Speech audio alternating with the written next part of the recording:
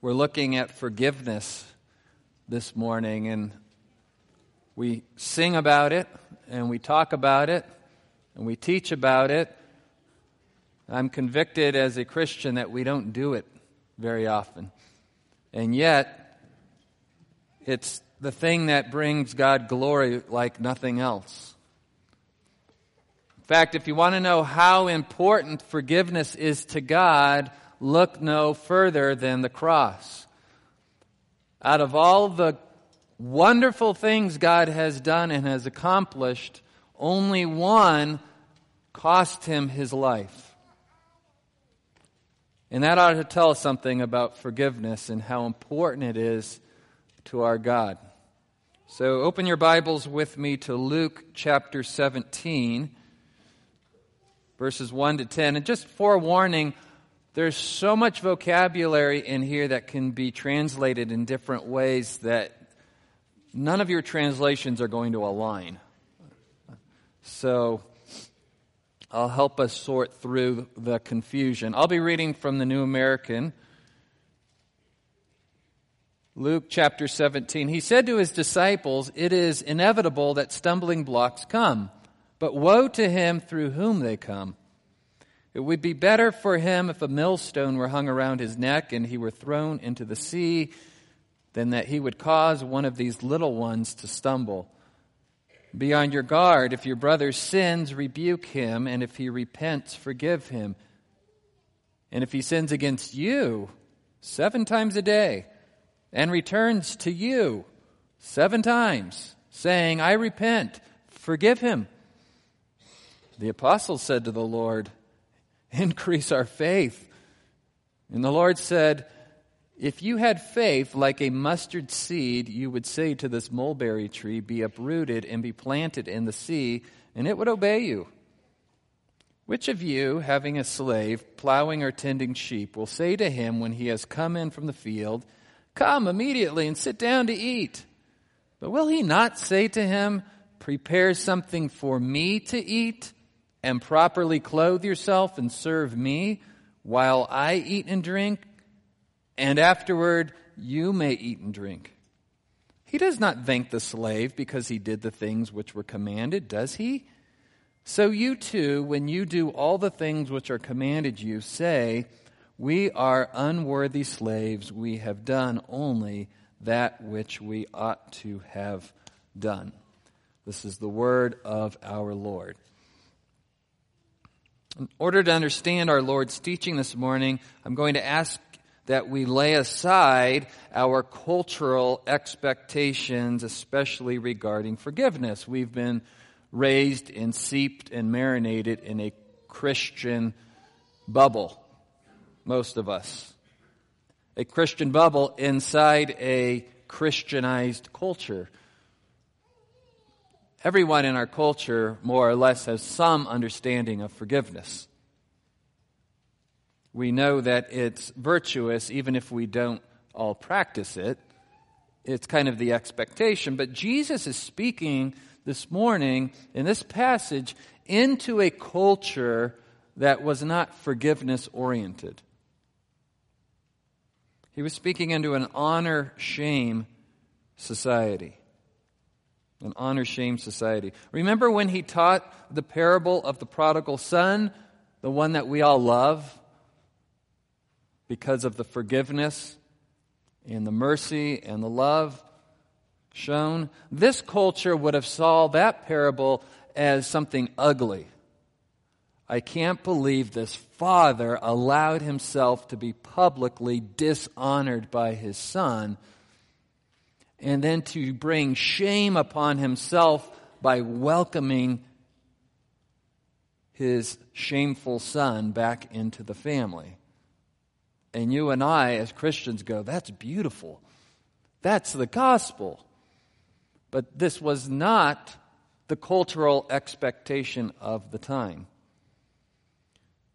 So we might be tempted to say, okay, well, then maybe this passage doesn't have that much relevance to our culture. And I would suggest this morning that we're more an honor-shame culture than we like to admit. It just looks a little different in the Americanized version of it. Wherever pride exists, there's honor-shame going on. Wherever pride exists, there's honor-shame going on. And let me tell you about what the problem with an honor-shame culture is. If you could advance the slide for me, please. I think I need new batteries, maybe. My premise this morning is that God's economy of relationships is different than man's. And when I say economy, I'm not talking about financial words. Theologians often use the word economy to kind of talk about the structure or kind of the way things work. God has a completely different economy of relationships than man does. In an honor-shame economy of relationships, the goal is for one human being to feel better or more important or more worthy than another human being, to take the place of honor. And in order for me to be honored in an honor-shame economy, someone else has to have less honor. Has to have less honor. And we go around playing this game of who has more honor than others. Honor becomes like tokens. And who can accumulate more tokens? Who can accumulate more honor? And the goal of accumulating these tokens is to make me a better person than you so that I'm in control of the relationship. I'm in control of the relationship. I dictate the terms of the relationship. You're beneath me. You owe me. The person with the honor can distribute honor to others. The person in the position of shame can't bring honor to themselves. It must be bestowed on them. And we start to see honor as a zero-sum game, meaning there's only so many honor tokens, and when we run out, that's it. And so you accumulate honor for yourselves, and you dish out shame to others. But in God's economy of relationships, God is already the best. He's already the most honorable.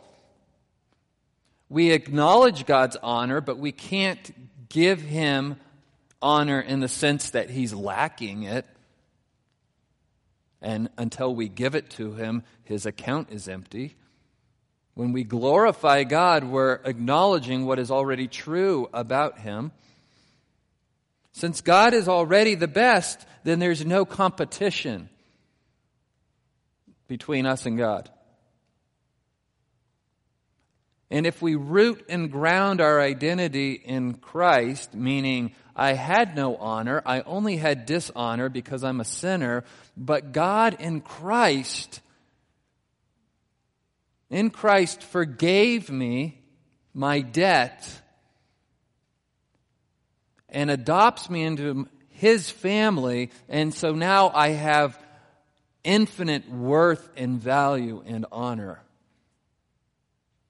This builds relationships. This restores relationships. This fosters relationships. I'm no longer in competition with my fellow humans. I'm no longer walking around suspicious that people might be judging me. And I don't have to walk around judging others. I don't walk around in fear, afraid that somebody might reject me.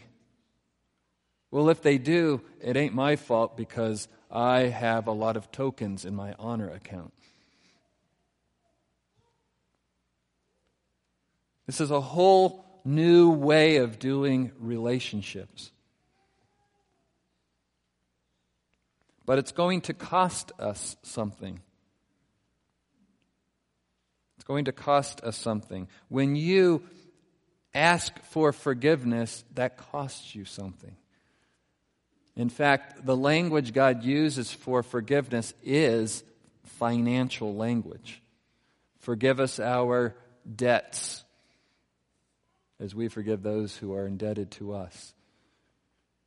Words like reconciliation, those are accounting terms. When we confess our sins to someone, that I've sinned against you, I'm acknowledging I'm indebted to you. But it also costs the forgiver. Because for a moment there, you're owed a debt and you have the upper hand. And you see people who hang on to unforgiveness. That's right, you did sin against me. And I'll let you back into the relationship on my terms. Well, when will I be completely forgiven? When will we be back on equal footing? I'll let you know. And it never ends up happening because the person wants to hang on to the upper hand. It feels safe, or it feels powerful. But make no mistake about it, it's ugly to God, and it's really destroying and rotting the relationship from the inside out. So confession is costly and forgiveness is costly. Both parties must humble themselves. We're not talking about a culture where humility was valued.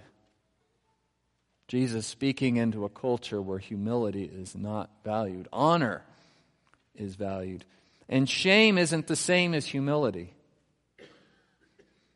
In fact, in modern day honor-shame societies, I understand from people who traveled overseas and been missionaries overseas that in honor-shame societies, people will take the position of lowliness because that's the more honorable position.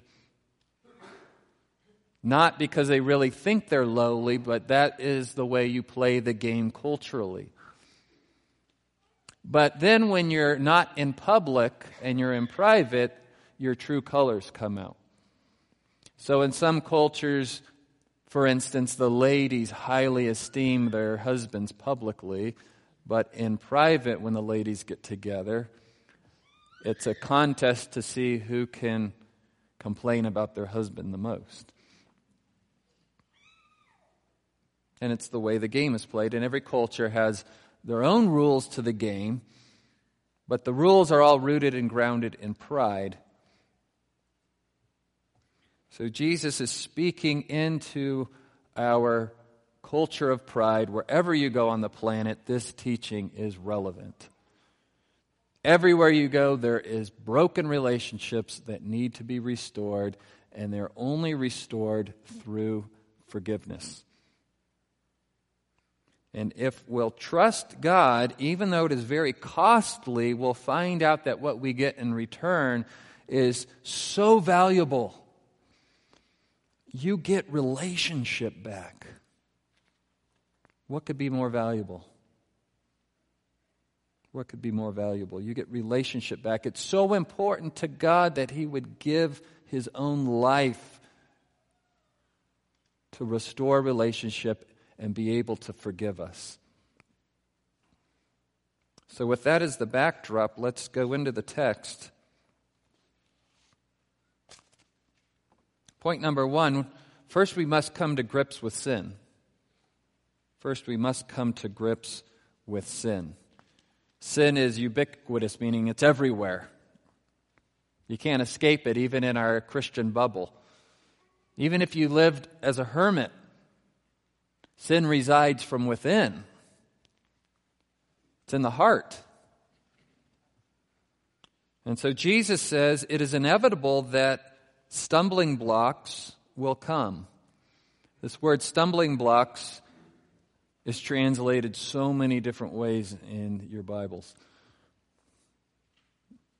The ESV says temptations to sin. The King James says offenses, I believe. A scandalos, where we get the word scandal from, was literally the word for the bait stick in a death trap. So you've sprung a trap to kill an animal. The scandalos was the bait trigger. And what a wonderful word picture we get for temptation to sin, because the wages of sin is death. It's a death trap. A temptation to sin is a death trap. It kills when we sin. Kills what? What dies? When God told Adam and Eve, "You shall surely die if you eat from the tree of the knowledge of good and evil," He really meant they would die. And the death was in three forms. Death is always separation. So physically, death is your soul separated from your body. But it's also relationship-wise, death separates us. They were separated from perfect fellowship with God. And then ultimately, the final form of death, eternal death that the Bible speaks of, is eternal separation from God. Eternal separation from God. Death kills. Death separates. Sin separates. Sin kills. And yet, Jesus says it's inevitable that these death traps are going to be set all around us. And in fact, you and I, because we're sinners, we unfortunately set death traps for one another. So this is serious to God. Whenever you hear Jesus pronounce a woe, a woe is a curse.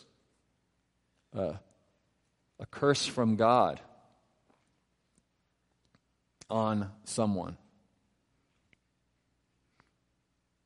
When Isaiah saw the glory of God in Isaiah chapter 6, he said, "Woe is me!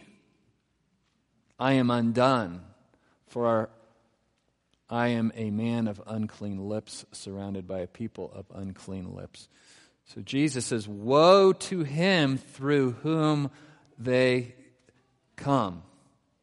Why? Because you're tempting someone to be separated from God. The worst possible thing that could ever happen to anyone, to be separated from God. This is how serious sin is. So serious, God would give his own life to remedy the situation. Out of all the amazing things God has accomplished, nothing else cost him his life. So sin is serious, and reconciliation is serious to God.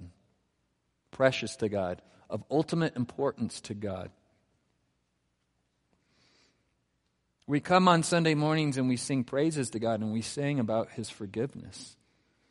Power of the cross. And we put money in the plate. And we serve at Sunday school. And we do all kinds of wonderful Christian things. And the one thing that glorifies God more than anything else is practicing forgiveness. And I have found it to be very rare in my own life, in my counseling, confessing sin, and asking for forgiveness and extending forgiveness. We're doing pretty good at a lot of the other Christian things.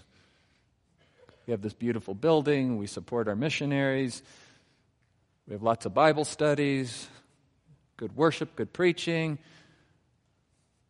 And I think we're failing at forgiveness. And hence all the divorce, all the church splits, broken friendships, broken relationships.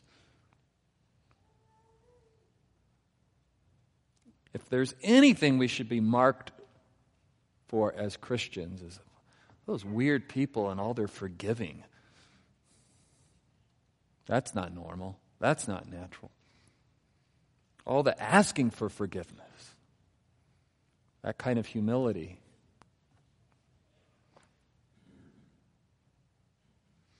This sin is so serious that Jesus says it would be better for the person who's tempting other people to sin to just die now. And not just any death. Just put something heavy around their neck, throw them in the sea, and get them far away from anyone. Look, we're not saying that this is the punishment. You got to read closely. Jesus isn't saying this is what's going to happen to people. He's saying it would be better for him. So whatever we're facing at the judgment seat, for being someone who constantly tempts other people to turn from God, it would be better if you just got drowned now. That's serious. That's serious. And Jesus uses this word little one, so he's not talking about children. He's talking about either new believers or those who God is drawing to himself and their faith is very vulnerable. They're either just on this side of salvation or just on the other side of salvation. But they're vulnerable, they're weak, they're little ones, they're children. They fall for things very easily. And searching through all the commentaries, the commentators agree it's probably talking about two things specifically. One, false teaching, because Jesus, for the last few chapters, has been confronting false teaching. What more would pull little ones away from God and tempt them to fall into a death trap? False teaching. And then the second thing, hypocritical living. So religious leaders, religious people, people who say they know God, living in such a way that leaves these little ones going, well, if that's what it means to follow God, I don't want that. I don't want any part of that. Theologian pastor R. Kent Hughes writes in his commentary, when he gathers together with other pastors to pray, sometimes they will pray, Lord, if one of us is about to fall into adultery, just put a millstone around our neck and throw us into the sea now. Just take us out. Because the devastation as spiritual leaders, the fallout would be horrendous. So just, if you know that's where I'm headed, wow, what a prayer. There's somebody who understands the seriousness of sin, what's on the line. So Jesus teaching his disciples just how serious their job is as leaders, as disciples, as disciplers. But now he's going to transition to, well, what do you do if somebody is in sin? What do you do if someone is in sin? So let's try not to tempt people to sin, but what do you do if people are in sin?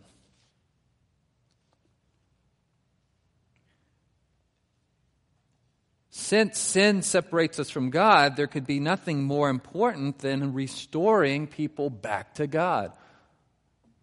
There could be nothing more important than restoring people back to God. This is of ultimate importance to God. And so he says, be on your guard, be alert. Don't be lulled into the non-important trappings of life, as if the world consists of getting up and making money and buying things and accumulating stuff and going around trying to make yourself more honorable than other people. This is what life is about here, is this relationship with God. God is life. Being disconnected from the source of life is death. This is what we spend our time, our money, our prayers invested in, reconciling people back to God. Of course, that starts with yourself first, every morning and throughout the day, confessing your sin to God. If we say we have no sin, we deceive ourselves, and the truth is not in us. But if we confess our sins, God, who is faithful and just, will cleanse us of all unrighteousness. Amen? And to help others be reconciled to God is what we're all about as Christians. Through evangelism and discipleship. Evangelism and discipleship. Evangelism and discipleship. Be on your guard. If your brother sins, rebuke him, and if he repents, forgive him. I put the King James or the New King James here side by side to show you that a prepositional phrase crept in to the King James. It says against you. The older and better manuscripts don't have this prepositional phrase. In fact, the prepositional phrase changes the whole meaning of the text. First, in verse 3, Jesus is saying, first and foremost, people are sinning against God. You need to help them be reconciled to God. He'll get to the personal sin that has disrupted your personal relationships in the next verse. But first, we're to help people be reconciled back to God. You say, well, how did the against you get in there? Well, sometimes as a scribe is copying the Scripture, and he's a human being, and it's getting late, your mind just fills in what you think should be there. And since the next verse says, and if he sins against you 7 times, maybe he just put the against you because he knew what was coming next. In order to be more efficient as a scribe, sometimes they would just take a small chunk of Scripture and make 50 of these, make 100 of these, right? No copier, no mimeograph. All had to be done by hand. And so that creeps in there.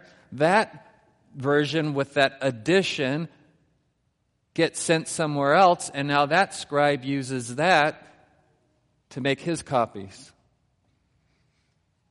And so one school of thought, when you have 2 ancient manuscripts that are different, one says take the older one, or take the one that is harder, the harder teaching, because it's human nature to make things easier. Oh, it makes sense to put against you. The other school of thought is just count up the most number of texts. And they call that the majority text. And the King James and New King James are based off a majority text.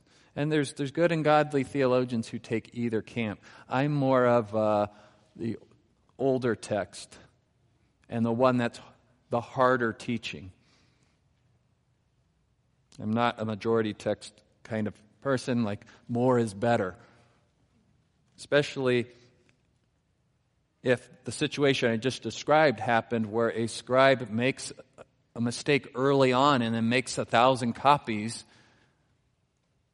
Now you're going to have a bunch of copies that survive antiquity. And so you just got a little teaching on what's called lower criticism. It's your seminary education for the morning. How do we decide what the actual text is? I believe the actual text, the original manuscript, did not include against you.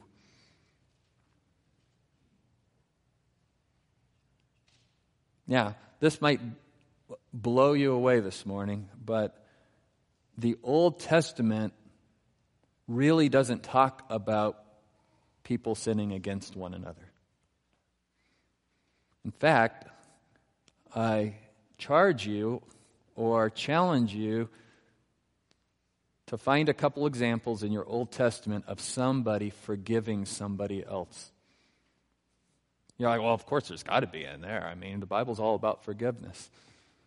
It's like, well, he wouldn't charge us if he didn't do it himself all week. But some of you, I love, you're going to be like, I'll find one.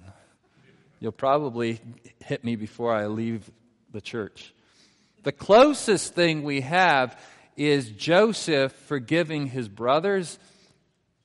But when his brothers ask forgiveness, Joseph says, who am I to take the place of God? I can't forgive sins. I mean, I can be forgiving, but I can't declare your sins forgiven. In fact, remember, when Jesus forgives the paralytic publicly and forgives the prostitute at the dinner, what do people say? Who is this man who even forgives sins? It was not the done thing. Only God can forgive sins, which Jesus is God. The same guy who can do these miracles, because he's God, can forgive sins.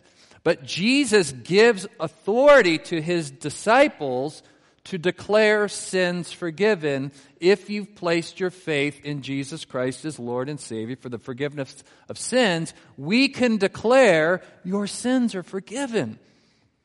Not, I forgave your sins on behalf of God, but God has already forgiven your sins in Christ, so I can declare, and no other religion on the face of the earth can declare this, your sins are forgiven. Take the weight off. Take the shame off. Take the guilt off. Your sins are forgiven. Jesus said to his disciples, whatever you bind on earth shall be bound in heaven. Whatever you loose on earth shall be loosed in heaven. He was talking about forgiving sins. And the tense in the Greek is really translated, because we don't have a English tense that corresponds really well. Listen to how awkward this sounds, but this is the way it should read. Whatever you bind on earth shall already have been bound in heaven. And whatever you loose on earth shall already have been loosed in heaven. Therefore, I give you the authority to declare what has already happened in heaven. You put your faith in Jesus Christ this morning. I declare to you from the Scriptures that your sins are forgiven as far as the east is from the west. Amen. Praise God. Wouldn't you like to leave here with that satisfaction? That guilt and debt erased from your account. You can put your faith in Jesus Christ for the forgiveness of sins. So, this is why this is so hard for the apostles to accept. What? Forgive sins? We've been told our whole lives that only God can do that. In fact, David in the Psalms, after sinning against Bathsheba, after sinning against Uriah, after sinning against really the whole nation Israel, writes, against you and you alone have I sinned. And that is correct in the sense that primarily all sin is against God. But because we are selfish, we focus on the sins that are committed against me. Which is backwards, right? Well, I know people are going to sin against God, but against me? Are you kidding me right now? We should care infinitely more about people's relationship with God being destroyed through sin than our personal relationships being inconvenienced. And I know some of you have been sinned against in horrendous ways, so I don't mean to downplay it, but compared to sinning against a holy God, it's small potatoes. And really, that's the vision that's going to help you find healing. It's also going to keep you humble. Very humble. I have this enormous, unpayable sin debt against the God of the universe, and He forgave me in Christ freely. Therefore, I can turn around and forgive my brother or sister.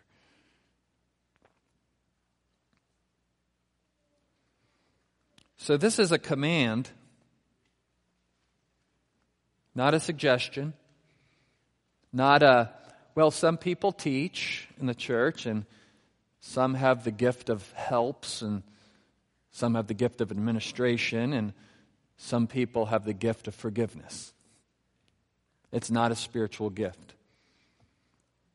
It's a command to confess our sins and call somebody out, which he uses the word rebuke, and we'll talk about that in a minute. But we're commanded to do this. God never commands us to do things that we do naturally. He wouldn't have to command us. We would just do them. So the fact that He commands us to forgive sins tells us we're not good at this. It doesn't naturally happen. We like to hang on to the debt people owe us. I don't want to forgive them. I'm mad right now. I want them to suffer. I want them to know their place. I'm not going to let them off the hook. What if I forgive them? What if they go right out and do it again? Jesus covers that. We are to be people who are ready at all times to ask for forgiveness and extend forgiveness. And that's only going to happen if we keep our eyes fixed on the cross and be reminded of God's forgiveness of us. Because our relationship with God is the only one we have where the forgiveness goes one direction. Sometimes you'll hear people say, well, I finally forgave God of, oh, knock it off right there. You did not forgive God of anything.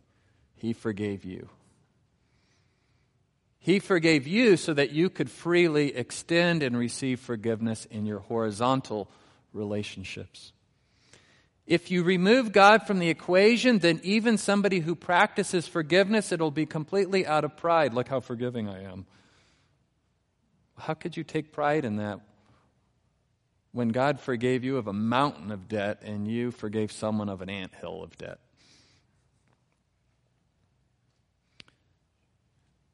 So we're commanded to help people be restored back to God. And Jesus used the term rebuke, which has such an ugly sound to it in the English.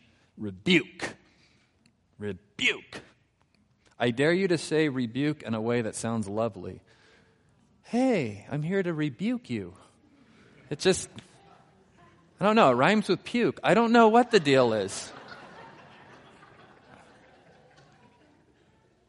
We're not supposed to be going around looking for people to rebuke in the sense that I can't wait to tell people they're wrong. I'm not the morality police. This church is just filled with sinners.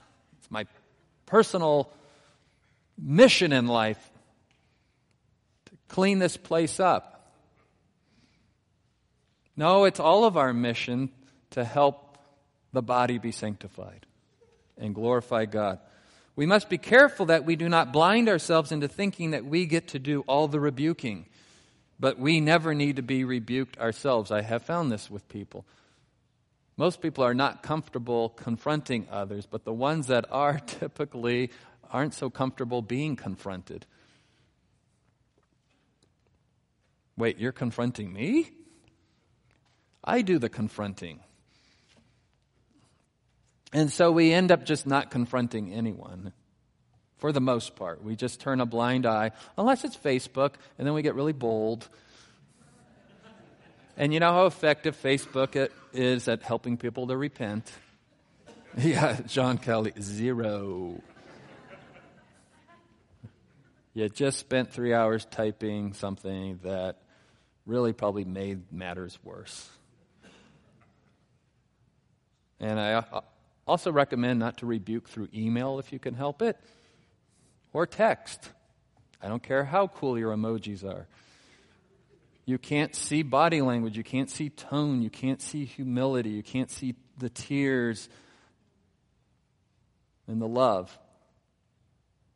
So you can spend 3 hours typing the email and then just put it in your drafts file and then click and drag it to your trash can file. Just don't send it. You'll be sorry. It's got to be a face-to-face if you can. Those other means of communication are last resorts. Face-to-face, always better. That's why Jesus says to go to your brother. Go to him. We should care more about God's glory and our brother's relationship with God, not about being right or winning an argument.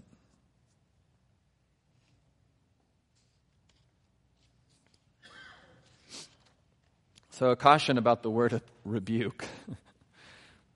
The Greek word, there's a few Greek words for rebuke. In this case, Jesus uses the word epitemao, which is the root temao means to honor or value something. So the word honor or value is in the word rebuke. So make sure you're honoring and valuing someone.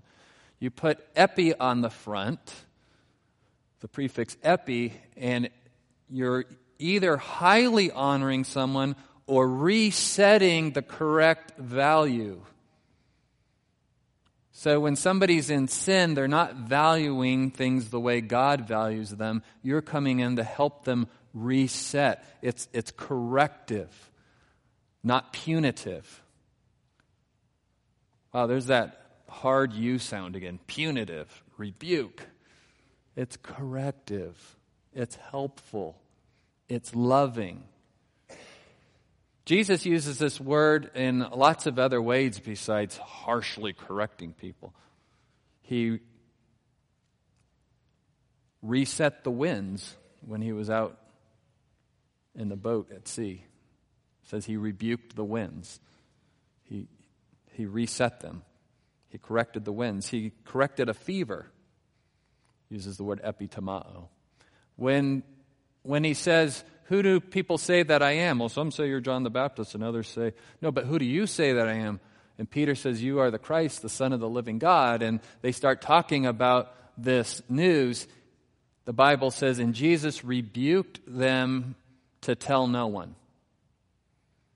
So it wasn't a harsh rebuke. It was, you guys are right, but don't tell anyone right now. It's not the right time. I'm correcting you. I know you want to go tell everyone right now, not yet. So rebukes don't need to be harsh and should always be done with humility and not from a position of superiority or final judgment. If you're coming to restore someone back to God, you're just two filthy sinners on the same plane. And right now it's my turn to help you, and tomorrow it'll probably be your turn to help me. And that makes for an environment where they feel safe to admit that they've sinned. Hey, I'm just helping you with the same things I need help with.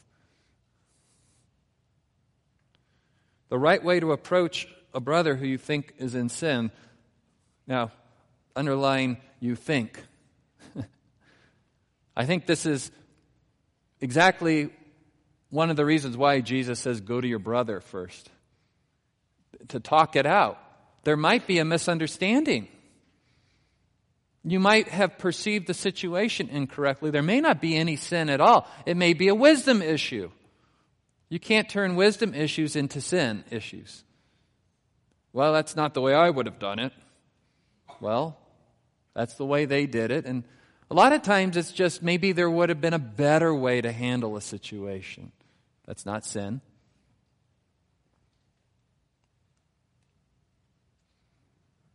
My favorite stories, if you've been at our church long enough, you know former elder Floyd Jones and former facilities guy Hank Hubner. We used to call them Hank and Floyd, or Flank, because they were inseparable. And we had a young lady once come to the church. She was a battered wife. We confirmed she was battered. She was going to move out of state to a women's shelter. She needed cash to get there. But she didn't want to come to the church because her abusive husband was looking for her. And so Hank and Floyd decided, we'll meet you behind Sonic on your way out of town. And somebody from the church saw Hank and Floyd giving an anonymous woman a bunch of cash behind Sonic.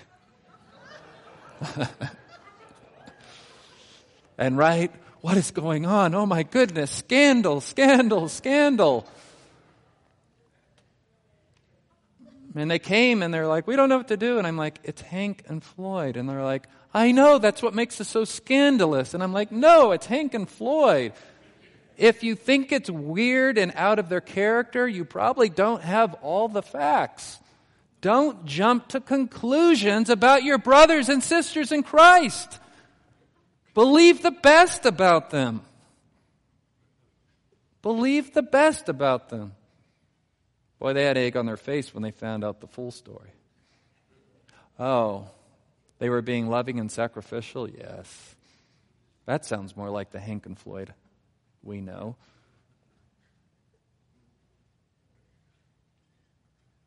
So, before you go to your brother, dwell on the cross, confess your own sin, be reminded how much you need grace, Ask yourself, do I care more about this person being restored to God or me being right?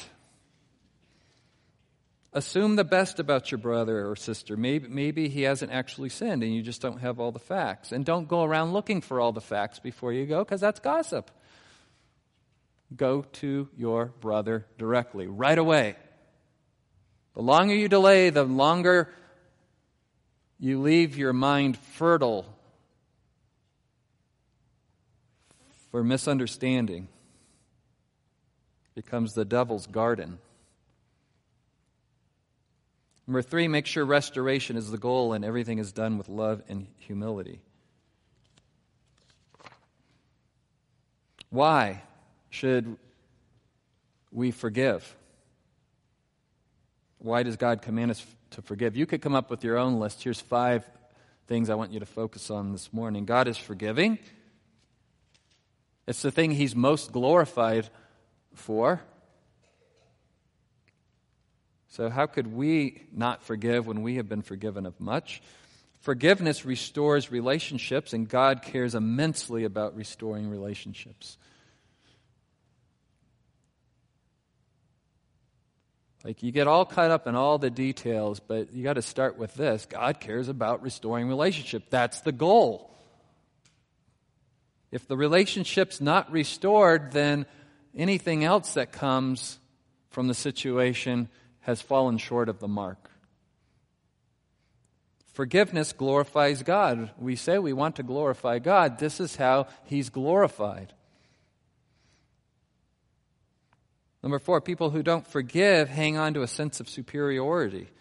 You don't want to do that. That destroys relationships. And number 5, people who don't forgive like to be the victim or the offended party. They foster and nurture this sense of victimhood. I'm oppressed. Say, well, just forgive them, and then you're not the oppressed person anymore. I can't help it. I need to be the oppressed person. I need to feel like a victim. I need to feel like I have the upper hand and that you owe me something. If I forgive them, then that wipes the slate clean. Amen. That would be wonderful. Wipe the slate clean. Instead, they become bitter, sanctimonious, and filled with self-pity, which makes them a kind of person that fewer and fewer people want to hang around. And it breaks more relationships. Now Jesus transitions to restoring your own human relationships. Now He says, and if he sins against you 7 times a day and returns to you 7 times saying, I repent, forgive him. Notice the stress on the pronoun you. God knows we will be sinned against and that we will sin against others, so we must be ready at all times to seek forgiveness and to extend forgiveness.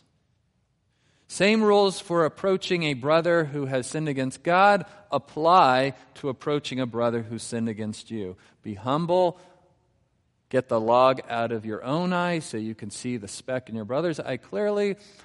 Believe the best about him. Maybe he hasn't really sinned against you. I was reminded of a time that a couple ladies from our church years ago, one came to me and said, I'm very upset. My best friend purposely didn't invite me to a party. I said, well, why would she do that? I don't know, but I'm so hurt. I'm like, I don't even know how to look into this. This is one of those powder kegs that somehow everyone's going to get angry at me at the end of this one. I don't know how it works, but somehow I'm going to be the bad guy here. And so I went to the other woman, and it turns out she had given the invitation to one of her kids to give to her friend, and it got lost in translation, and she was at home crying and angry that her best friend wouldn't come to her party. And if somebody just would have come to somebody. But they had decided in their minds all kinds of horrible things about their best friend. How could she? And, oh, she's got a new set of friends, and look at them. They're all... And I'm like... Of course, the poor little scapegoat was the kid. No Nobody confessed their sin and asked forgiveness. Some poor kid got a whooping that night.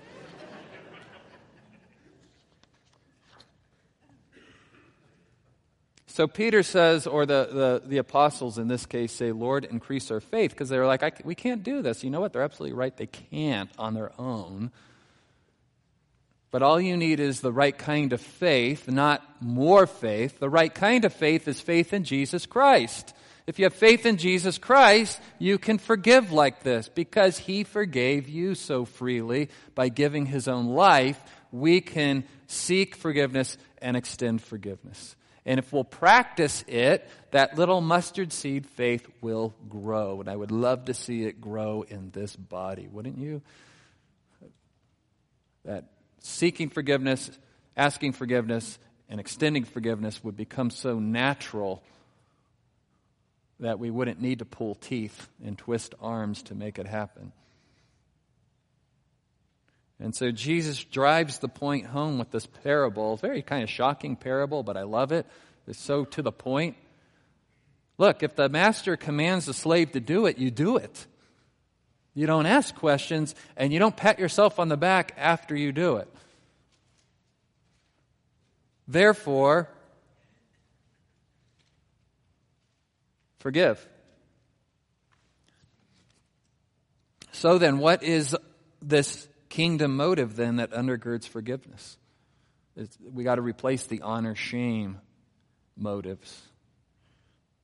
Therefore, we are ambassadors for Christ, as though God were making an appeal through us. We beg you on behalf of Christ, be reconciled to God. When you help others people to ask God to forgive them, you are speaking on behalf of God as an ambassador for Christ. What a tremendous honor and privilege to restore a relationship back to God.